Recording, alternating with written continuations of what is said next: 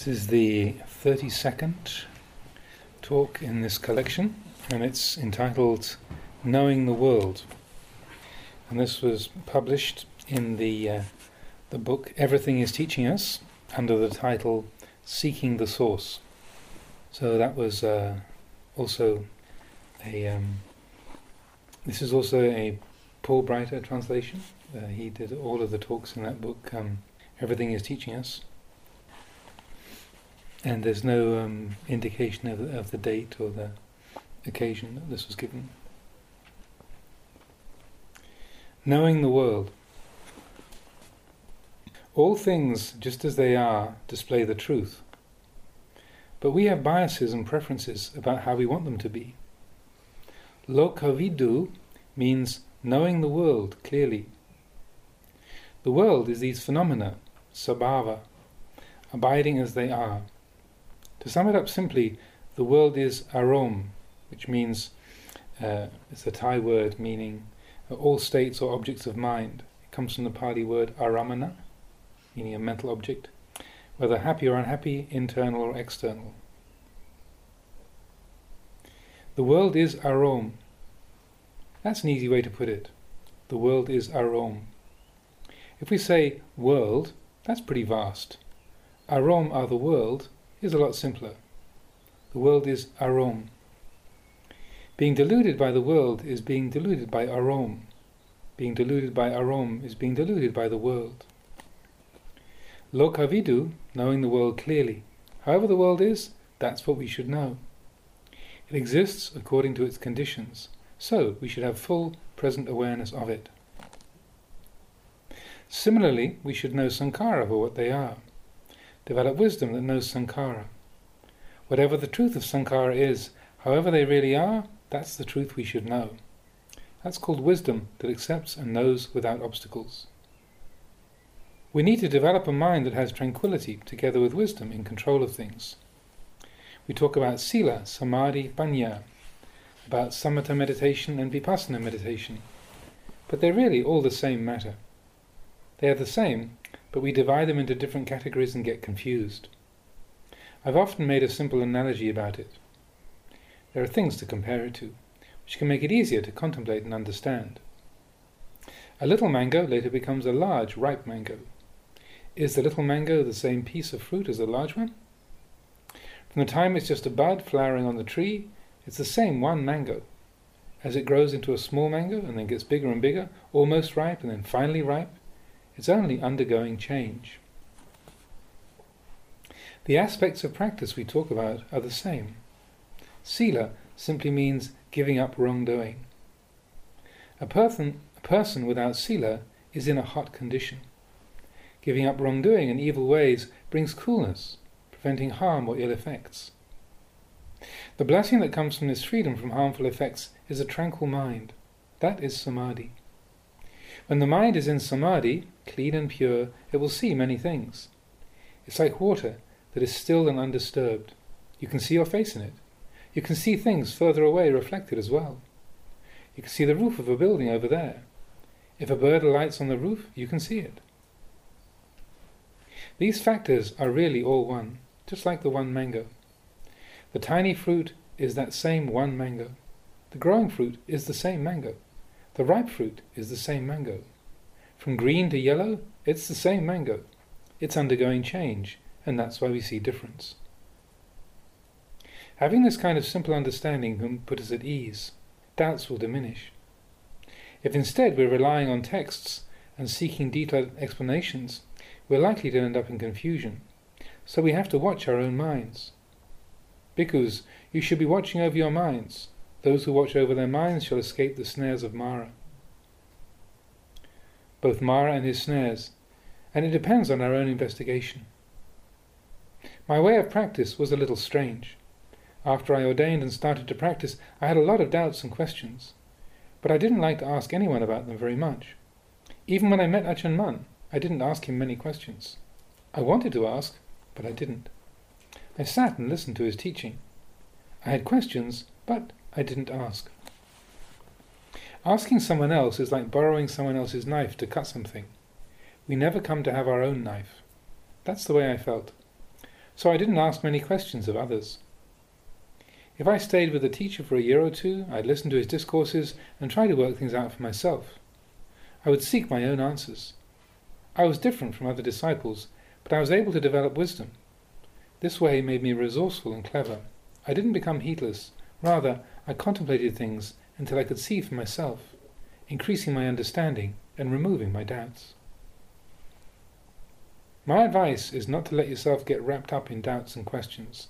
Let them go and directly contemplate whatever you are experiencing. Don't make a big deal out of any physical pleasure or pain that you experience. When you sit in meditation and start to feel tired or uncomfortable, adjust your position. Endure as much as you can, and then move. Don't overdo it. Develop a lot of mindfulness. That's the point. Do your walking and sitting meditation as much as you can.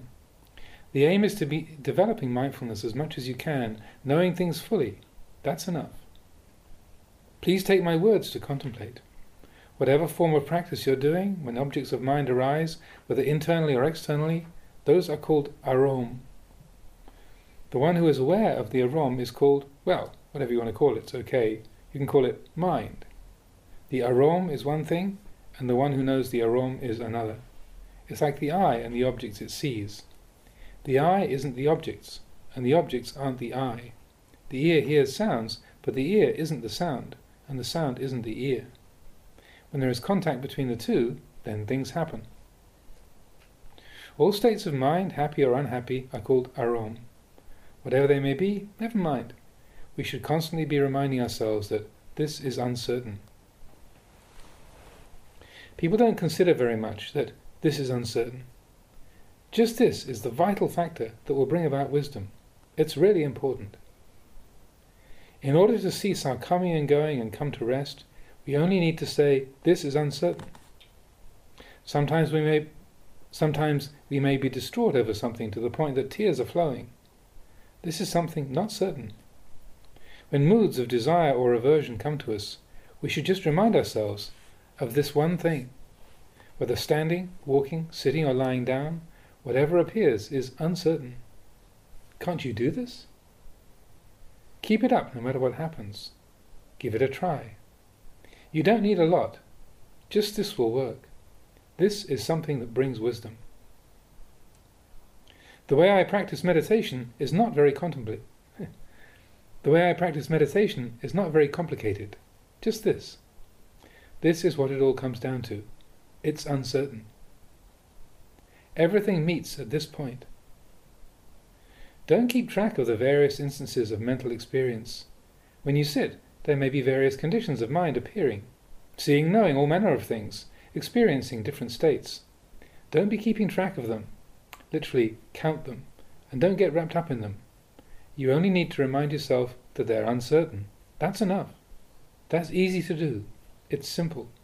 Then you can stop. Knowledge will come, but then don't make too much out of that or get attached to it. Real investigation in the correct way, doesn't involve thinking. As soon as something contacts the eye, ear, nose, tongue or body, it immediately takes place of its own. You don't have to pick up anything to look at. Things just present themselves and investigation happens of its own. We talk about vitaka, initial thought. It means raising something up. Vichara is discursive thought. It's investigation, seeing the planes of existence, the bhumi that appear. In the final analysis, the way of the Buddha flourishes through impermanence. It's always timely and relevant, whether in the time of the Buddha, in other times, in the present age or in the future. At all times, it is impermanence that rules. This is something that you should meditate on. The true and correct words of the sages will not lack mention of impermanence. This is the truth. If there is no mention of impermanence, it's not the speech of the wise. It's not the speech of the Buddha or the Aryas. It's called speech that does not accept the truth of existence. All things have need of a way of release. Contemplation is not a matter of holding on and sticking to things. It's a matter of releasing. A mind that can't release phenomena is in a state of intoxication. In practice, it's important not to be intoxicated.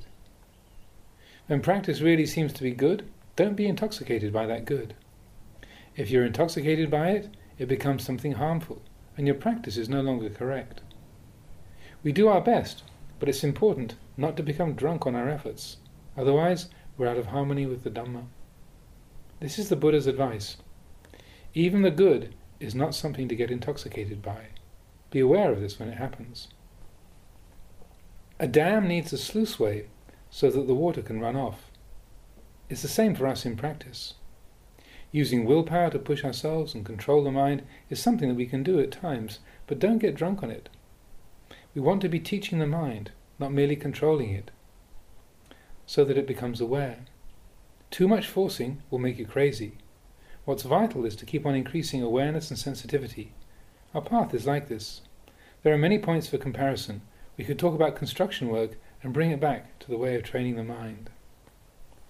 There is a lot of benefit to be had from practicing meditation, from watching over your mind. This is the first and foremost thing. The teachings you can study in the scriptures and the commentaries are true and valuable, but they are secondary. They are people's explanations of the truth. But there is actual truth that surpasses the words. Sometimes the expositions that are derived seem uneven or are not so accessible, and with the passing of time they can become confusing. But the actual truth they're based on remains the same and isn't affected by what anybody says or does. It is the original, natural state of things that does not change or deteriorate. The explanations people compose are secondary or tertiary, one or two steps removed, and though they can be good and beneficial and flourish for some time, they are not subject to deterioration. It's like the way that as population keeps increasing, troubles increase along with it. That's quite natural. The more people there are, the more issues there will be to deal with. Then leaders and teachers will try to show us the right way to live, to do good and solve problems.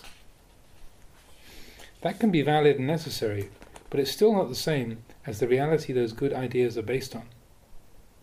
The true Dhamma that is the essence of all good has no way to decline or deteriorate, because it is immutable. It is the source, the Satya Dhamma, existing as it is. All the followers of the Buddha's way who practice the Dhamma must strive to realize this. Then they may find different means to illustrate it. Over time, the explanations lose their potency, but the source remains the same. So the Buddha taught to focus your attention and investigate. Practitioners in search of the truth, do not be attached to your views and knowledge. Don't be attached to the knowledge of others. Don't be attached to anyone's knowledge. Rather, develop special knowledge. Allow the Satya Dhamma to be revealed in full measure. In training the mind, investigate the Satya Dhamma. Our own minds are where it can be seen. When there is doubt about anything, we should pay attention to our thoughts and feelings, our mental processes. This is what we should know. The rest is all superficial. In practicing Dhamma, we will meet with many sorts of experiences, such as fear. What will we rely on then? When the mind is wrapped up in fear, it can't find anything to rely on. This is something I've gone through. The deluded mind stuck in fear, unable to find a safe place anywhere. So, where can this be settled? It gets settled right at the place where it appears. Wherever it arises, that is where it ceases. Wherever the mind has fear, it can end fear right there. Putting it simply, when the mind is completely full of fear, it has nowhere else to go, and it can stop right there. The place of no fear is there in the place of fear. Whatever states the mind undergoes, if it experiences nimitta, visions, or knowledge in meditation, for example, it doesn't matter. We're taught to focus awareness on this mind in the present. That's the standard. Don't chase after external phenomena. All the things we contemplate come to conclusion at the source, the place where they arise. This is where the causes are. This is important. Feeling fear is a good example, since it's easy to see. If we let ourselves experience it until it has nowhere to go, then we will have no more fear, because it will be exhausted. It loses its power, so we don't feel fear anymore. Not feeling fear means it has become empty. We accept whatever comes our way, and it loses its power over us. This is what the Buddha wanted us to place our trust in. He wanted us not to be attached to our own views, not to be attached to others' views. This is really important. We are aiming at the knowledge that comes from realization of the truth, so we don't want to get stuck in attachment to our own or others' views and opinions. But when we have our ideas or interact with others, watching them contact the mind can be illuminating. Knowledge can be born in those things that we have and experience. In watching the mind and cultivating meditation, there can be many points of wrong understanding or deviation. Some people focus on conditions of mind and want to analyze them excessively, so their minds are always active. Or maybe we examine the 5 khandhas, or we go into further detail with the 32 parts of the body. There are so many such classifications that are taught for contemplation. So, we ponder and we analyze.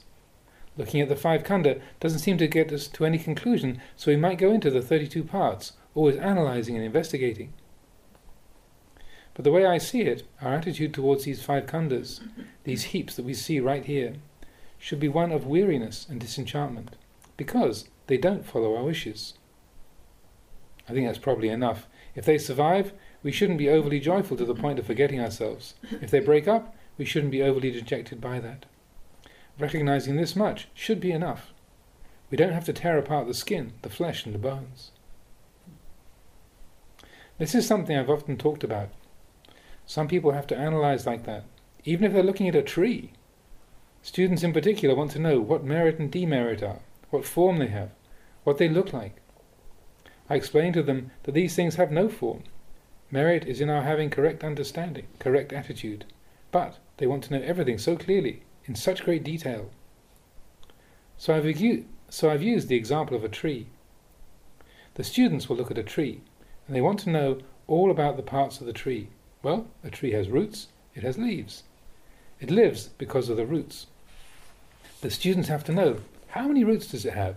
Major roots, minor roots, branches, leaves? They want to know all the details and numbers. Then they will feel they have a clear knowledge about the tree. But the Buddha said that a person who wants such knowledge is actually pretty stupid. These things aren't necessary to know. Just knowing that there are roots and leaves is sufficient. Do you want to count all the leaves on a tree? If you look at one leaf, you should be able to get the picture. It's the same with people. If we know ourselves, then we understand all the people in the universe without having to go and observe them. The Buddha wanted us to look at ourselves. As we are, so are others. We are all samanya lakkhana, that is, all things that are impermanent, unsatisfactory, and not self. All being of the same characteristics. All sankhara are like this. So we practice samadhi to be able to give up the defilements, to give birth to knowledge and vision, and let go of the 5 khandhas. Sometimes people talk about samatha, sometimes they talk about vipassana. I feel this can become confusing. Those who practice samadhi will praise samadhi, but it is just for the making the mind tranquil, so it can know those things that we've been talking about. Then there are those who will say, I don't need to practice samadhi so much. This plate will break one day in the future. Isn't that good enough? That'll work, won't it? I'm not very skilled in samadhi, but I already know that the plate must break one day. Yes, I take good care of it, because I'm afraid it will break, but I know that such is its future, and when it does break, I won't be suffering over that. Isn't my view correct? I don't need to practice a lot of samadhi, because I already have this understanding. You practice samadhi only for the developing of this understanding. After training your mind through sitting, you came to this view. I don't sit much, but I'm already confident that this is the way of phenomena. This is a question for us practitioners. There are many factions of teachers promoting their different methods of meditation. It can get confusing. But the real point of it all is to be able to recognize the truth, seeing things as they really are, and being free of doubt. As I see it, once we have correct knowledge, the mind comes under our command. What is this command about? The command is in anicca, knowing that everything is impermanent. Everything stops here when we see clearly, and it becomes the cause for us to let go. Then we let things be, according to their nature. If nothing is occurring, we abide in equanimity, and if something comes up, we contemplate. Does it cause us to have suffering? Do we hold on to it with grasping attachment? Is there anything there? This is what supports and sustains our practice. If we practice and get to this point, I think every one of us will realize genuine peace. Whether we're undertaking Vipassana meditation or Samatha meditation, just this is what it's all really about. But these days, it seems to me that when Buddhists talk about these things according to the traditional explanations, it becomes vague and mixed up. But the truth, Satya Dhamma, isn't vague or mixed up. It remains as it is.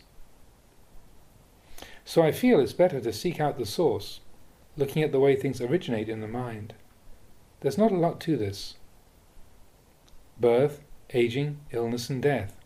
It's brief, but it's a universal truth. So, see it clearly and acknowledge these facts. If you acknowledge them, you'll be able to let go.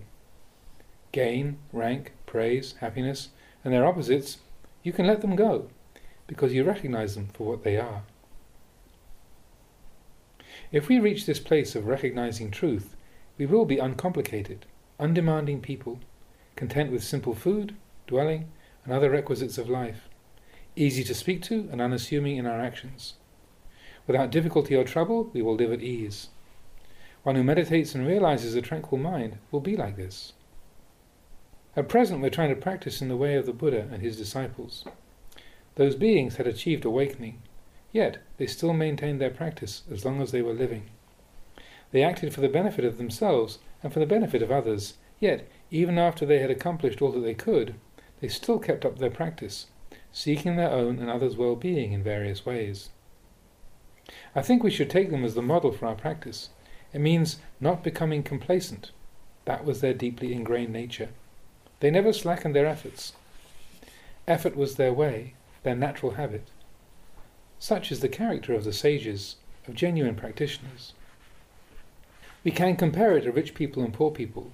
The rich are especially hard-working, much more so than the poor, and the less effort poor people make, the less chance they have of becoming rich.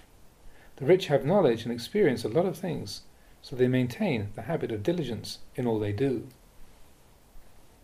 If we want to take a break or get some rest, we will find rest in the practice itself. Once we practice to get to the goal, know the goal, and be the goal, then when we are active, there's no way to incur a loss or be harmed. When we're sitting still, there's no way we can be harmed. In all situations, nothing can affect us. Practice has matured to fulfillment, and we've reached the destination. Maybe today we don't have a chance to sit and practice samadhi, but we're okay. Samadhi doesn't mean only sitting. There can be samadhi in all postures. If we are really practicing in all postures, we will enjoy samadhi thus. There won't be anything that can interfere. Such words as, "I'm not in a clear state of mind now, so I can't practice." These will not be heard. We won't have such ideas. We'll never feel that way. Our practice is well developed and complete. This is how it should be. When we're free of doubt and perplexity, we stop at this point and contemplate. You can look into this. Self-view, skeptical doubt, superstitious attachment to rites and rituals. The first step is to get free of these. The mind needs to get free of whatever sort of knowledge you gain. What are they like now? To what extent do we still have them? We are the only ones who can know this. We have to know for ourselves. Who else can know better than we? If we're stuck in attachment to self-view, doubt, superstition here, have doubt here, are still groping here, then there is the conception of self here. But now we can only think. If there is no self, then who is it that takes an interest and practices? All these things go together. If we come to know them through practice and make an end of them, we live in an ordinary way. Just like the Buddha and the Aryas. They live just like worldly beings. They used the same language as worldly beings. Their everyday existence wasn't really different. They used many of the same conventions. Where they differed was that they didn't create suffering for themselves with their minds. They had no suffering. This is the crucial point. They went beyond suffering, extinguishing suffering. Nibbana means extinguishing suffering, extinguishing heat and torment, extinguishing doubt and anxiety. There's no need to be in doubt about the practice. Whenever there is doubt about something, don't have doubt about the doubt.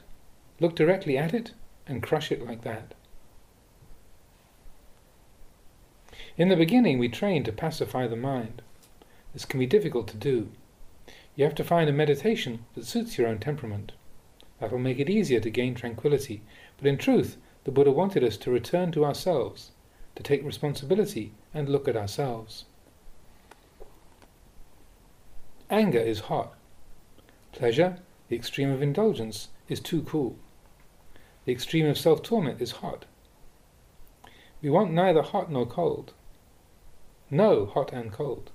Know all things that appear. Do they cause us to suffer? Do we form attachment to them? The teaching that birth is suffering doesn't only mean dying from this life and taking rebirth in the next life. That's so far away. The suffering of birth happens right now. It's said that becoming is the cause of birth. What is this becoming? Anything that we attach to and put meaning on is becoming.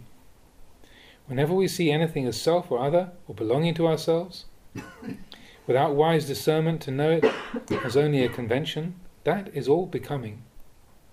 Whenever we hold on to something as us or ours, and then it undergoes a change, the mind is shaken by that. It's shaken with a positive or negative reaction. That sense of self experiencing happiness or unhappiness is birth. When there is birth, it brings suffering along with it. Aging is suffering, illness is suffering, death is suffering.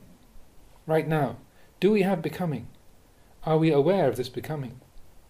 For example, take the trees in this monastery. The abbot of the monastery can take birth as a worm in every tree in this monastery if he isn't aware of himself. If he feels that it really is his monastery, this grasping at my monastery with my orchard and my trees is the worm that latches on there. If there are thousands of trees, he will become a worm thousands of times. This is becoming. When the trees are cut or meet with any harm, the worms are affected. The mind is shaken and takes birth with all this anxiety. Then there's the suffering of birth, the suffering of aging, so forth. Are you aware of the way this happens? Well, those objects in our homes or our orchards are still a little far away. Let's look at ourselves right now, sitting here. We're composed of the 5 aggregates and the 4 elements. These sankhara are designated as self. Do you see these sankhara and the suppositions as they really are? If you don't see the truth of them, there is becoming, being gladdened or depressed over the 5 khandha, and we take birth, with all the resultant sufferings. This rebirth happens right now, in the present. This glass isn't broken now, and we're happy about it. But if this glass breaks right now, we're upset right now. This is how it happens. Being upset or being happy without any wisdom in control.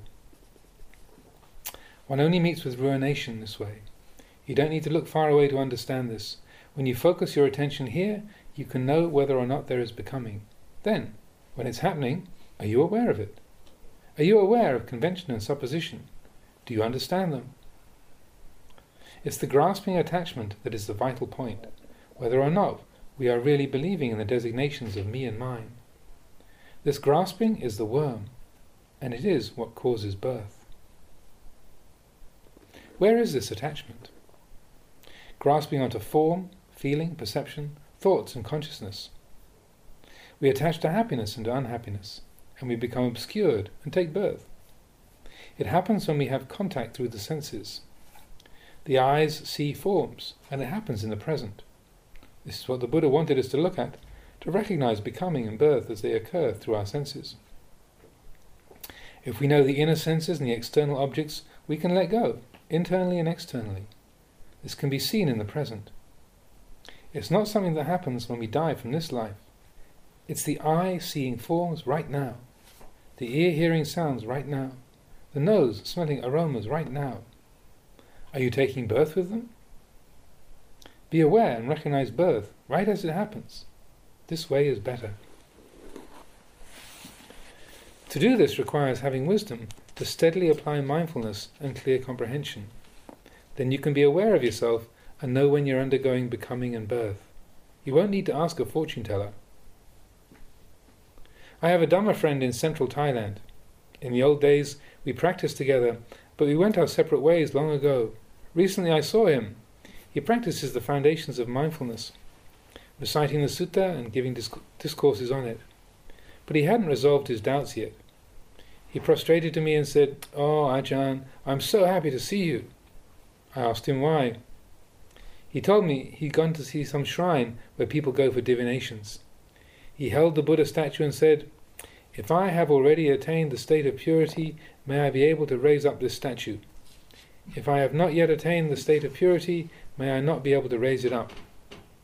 And then he was able to raise it up, which made him very delighted. Just this little act, which has no real basis in anything, meant so much to him and made him think he was pure. So he had it engraved on a stone to say, "I raised up the Buddha statue and have thus attained the state of purity." Practitioners of the Dhamma should not be like that. He didn't see himself at all. He was only looking outside and seeing external objects made of stone and cement. He didn't see the intentions and movements in his own mind in the present moment. When our meditation is looking there, we won't have any doubts. So, the way I see it, our practice may be good, but there's no one who can vouch for us. Like this chapel we're sitting in. It was built by someone with a 4th grade education. He did a great job, but he has no brand name. He can't provide the guarantee or vouch for himself, showing qualifications like an architect who has the full training and education, but he does it well. The Satya Dhamma is like this. Even though we haven't studied much and don't know the detailed explanations, we can recognize suffering. We can recognize what brings suffering, and we can let go of it. We don't need to investigate the explanations or anything else. We just look at our minds. Look at these matters. Don't make your practice confusing. Don't create a bunch of doubts for yourself. When you do have doubt, control it by seeing it as merely what it is, and let go. Really, there is nothing. We create the sense that there is something, but really, there's nothing.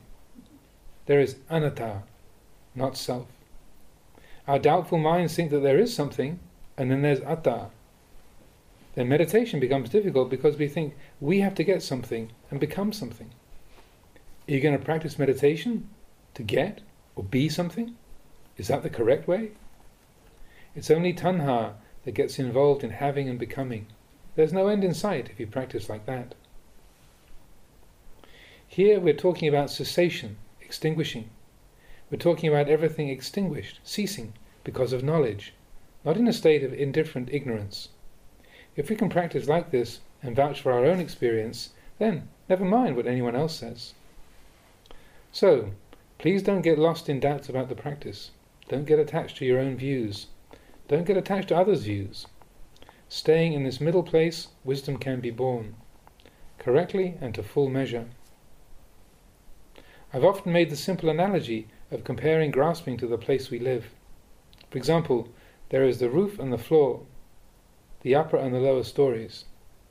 If someone goes upstairs, he knows he's up there. If he comes downstairs, he knows he's downstairs, standing on the floor. This is all we can recognize. We can sense where we are, either upstairs or downstairs, but the space in the middle we aren't aware of, because there's no way to identify or measure it. It's just space.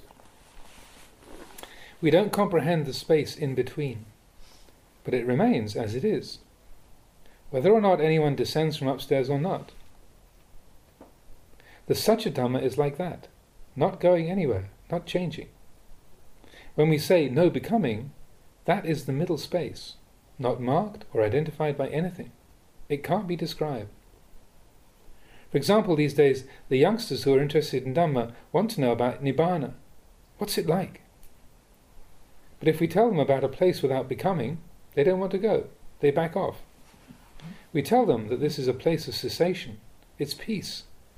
But they want to know how they will live, what they will eat and enjoy there. So there's no end to it. The real question for those who want to know the truth are questions about how to practice. There was an Ajivaka, a fatalist sect of contemplatives of the time of the Buddha, an Ajivaka who met the Buddha, and he asked, "Who is your teacher?" The Buddha replied, "I was enlightened through my own efforts. I have no teacher." But his reply was incomprehensible to that wanderer. It was too direct. Their minds were in different places. Even if the wanderer asked all day and all night, there was nothing about it he could understand. The enlightened mind is unmoving and thus cannot be recognized. We can develop wisdom and remove our doubts only through practice, nothing else. So, should we not listen to the Dhamma? We should, but then we should put the knowledge we gain into practice. But this doesn't mean that we're following a person who teaches us. We follow the experience and awareness that arise as we put the teaching into practice. For instance, we feel, I really like this thing. I like doing things this way. But the Dhamma doesn't allow such liking and attachment. If we're really committed to the Dhamma, then we let go of that object of attraction when we see that it is contrary to Dhamma. This is what the knowledge is for. A lot of talk. You're probably tired by now. Do you have any questions? Well, you probably do. You should have awareness in letting go. Things flow by and you let them go, but not in a dull, indifferent manner, without seeing what is happening. There has to be mindfulness. All the things I've been saying are pointing to having mindfulness protecting you at all times. It means practicing with wisdom, not with delusion. Then we will gain true knowledge as wisdom becomes bold and keeps increasing. Anyone?